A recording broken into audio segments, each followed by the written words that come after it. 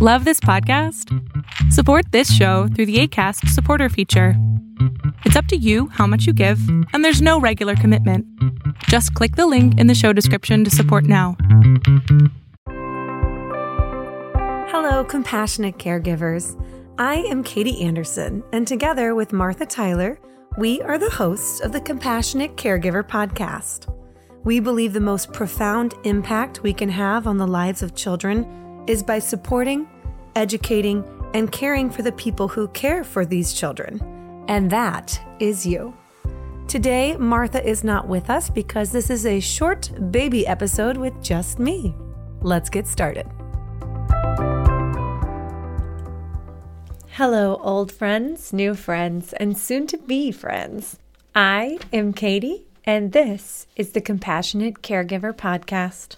Today, we are continuing our 4-part series on promoting body autonomy with children. Today, we are talking about the all-important power struggle area of food.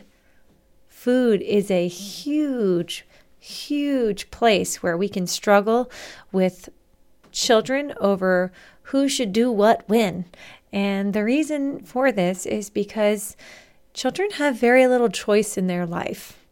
Children have very little that they have control over except for things relating to their own body, which is why you see so many huge power struggles with the children in your life over areas like food, bathroom habits, clothing.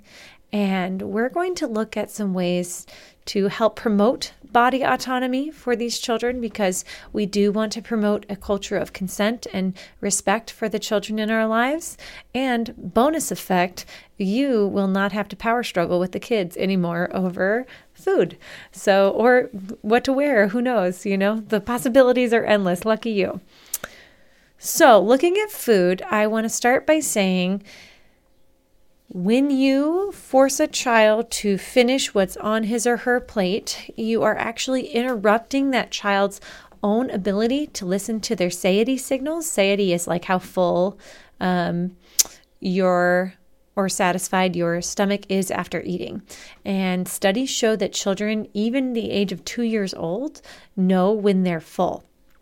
This can be totally maddening because due to growth spurts, they might be very hungry one day and eat nothing the next day, and you may feel that the child is being willful. And sometimes indeed they are because food has become a power struggle point. There is no need to worry really about your child's nutrition in this regard because these kinds of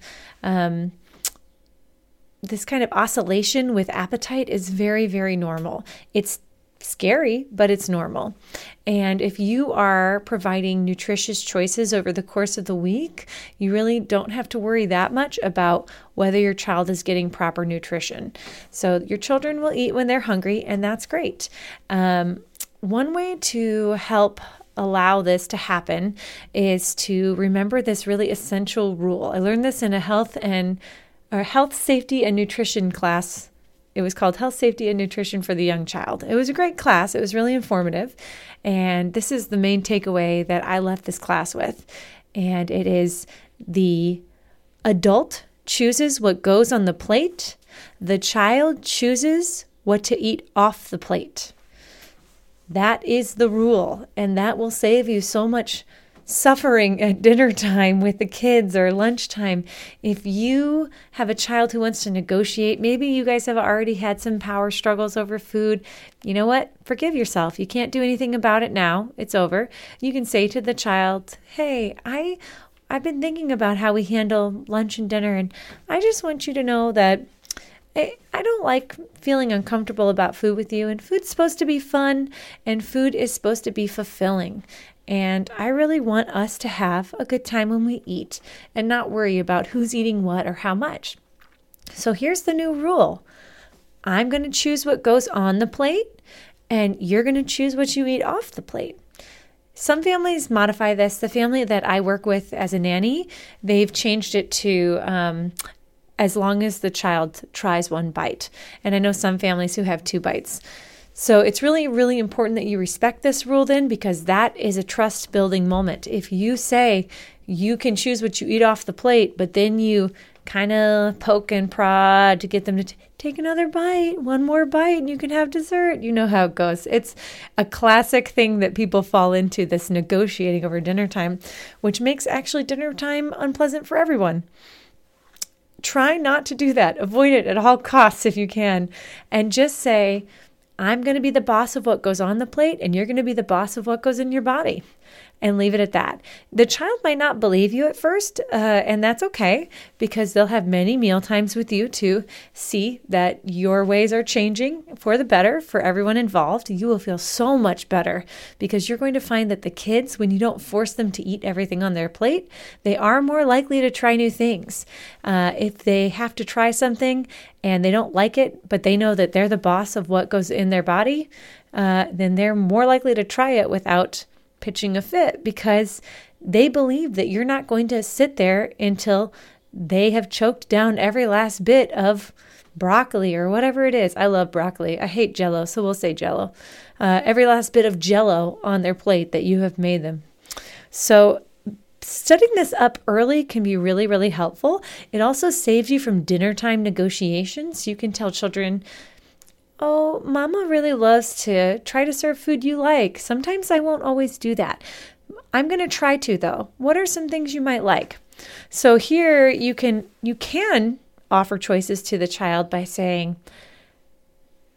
I think we're going to have some rice and vegetables and fish for dinner. Do you want broccoli or do you want carrots for your vegetable? You've offered a choice where both answers can be correct. And if the child offers you a different answer or says, I didn't want that, you can say, oh, I don't want broccoli or carrots. You might be able to say, well, what is there a vegetable you would like instead? And that's fine if you choose to do that. You can also say, tonight we're having broccoli or carrots, and those are our choices. What do you choose? And then they can make a choice, or if they still refuse, you say, I choose what goes on the plate. I can choose for you if you want, and you get to choose what to eat off of it. Would you like me to choose, or do you want to choose? So you keep creating these spaces for the children to choose if you want to, but ultimately, you could honestly make dinner with no input from the kids, and it'll be awesome. Some things to think about, too, for food habits with kids. Kids go on food jags, they're called, which means like there'll be a period of time where a child only eats hot dogs. My sister, I think, ate hot dogs for a year. Food jags are normally short. The child gets bored of the food, but it's about power. Try not to freak out. Continue to serve them meals that have nutritious elements to them. You may choose to allow them to eat that food once a day. Who knows how you're feeling as a parent. Sometimes you're just trying to get through it as a caregiver, and that's okay too. But another way to do this is when you're serving these children these foods that you have chosen, and the child may exercise his or her right not to eat the food, that is okay. Let them feel the effect of their choices. That is good. You want them to learn cause and effect as a kid. You are in charge of the meal times, though. You're the keeper of the food. It's so magical. It's one of the best things that adults get to do. So you can say, when the child's done, or they say they don't want to eat, you can say, that's okay. We're not going to eat again for another few hours. So if you want to, if you think you're full, that's fine. We'll clean up now. We're not going to have food again until 3 o'clock or whatever time it is that you next eat your snacks or meals. And then you drop it. And if they say they're hungry, you say, oh, I'm sorry, like later, maybe 2 or who knows, even 1. And they're like, I'm so hungry. You say, oh, I was wondering if you might get hungry because you didn't eat very much lunch. That's okay. Here's some water and we'll have a snack soon at 3 o'clock, okay? And that way the child learns to eat at mealtimes. It's beautiful. You don't even have to bully them into it. It's wonderful. They learn to eat when the food is offered to them. They learn that you're not going to force food into them, which is great because children who are forced to finish their plates or forced to eat things that they don't want, that is leading to a higher risk of assault and of an eating disorder, and nobody wants to give that to their kid because we love our kids, right? You love them. We want them to be happy and healthy and have a positive relationship with food. Food is meant to be social and sustaining. Another lovely thing about body autonomy, if your child is a slow eater, oh, goodness knows there are some slow eaters out there. To get you through these mind-numbingly slow meals, I would like to recommend reading to the child. I have done this time and again. I had a little girl I used to nanny for who, she was just one of the slowest eaters. Love her. But it took a long time. And I'm kind of a fast eater. So I would eat and then I would pick a book to read to her. And the funny thing is children will eat even things they think they don't want to eat while you're reading to them. There's no power struggle. You're not having a conversation about it. You're just doing something else enjoyable, and the child's more likely to eat something that is in front of them. Also, another important thing to think about with foods is when you're introducing new foods to a child, try to do so in a way where there's favorites of the child on the plate. So you want to present any kind of new food, a food you don't know how the child will react, with other potential favorites. So the child is more inclined to feel like they're going to eat during this time period with you. So they feel less pressure, they feel less cagey, they're more likely to interpret this other food as pleasing just because you packaged it up with some of their other favorites. That's a good tip, I think. I like to use that all the time. Little kids don't really like food that can be presented in ways where they can't easily identify what it is. Took me a long time to learn that. No casseroles for 2-year-olds. They don't really dig it. But that's a good thing to keep in mind as well. And then lastly, food should neither be a reward or a punishment that creates an unhealthy relationship with food. You want these children to feel like dessert would be available. It's totally fine to save space for dessert. And actually, it's quite reasonable if a child says, I want to save space for dessert. Isn't that what we want to do as adults? We can save some food from our dinner for later and have dessert afterwards. It's all about making healthy, safe, reasonable choices, and that's what you're trying to teach your child to do and the children in your care to do. You want them to learn how to listen to their body, how to be safe with their body, and to make healthy and appropriate choices. That is my encouragement for you, my compassionate caregivers out there. And I look forward to talking to you next week about promoting body autonomy with clothing choices. Thank you so much, and I look forward to getting back together with you guys then.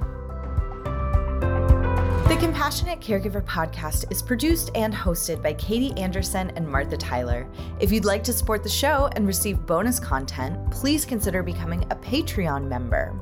Follow us on Facebook and Instagram at Compassionate Caregiver Pod and on Twitter at CChildcareLLC. To contact us, email hello@compassionatechildcare.com. As always, thanks for listening.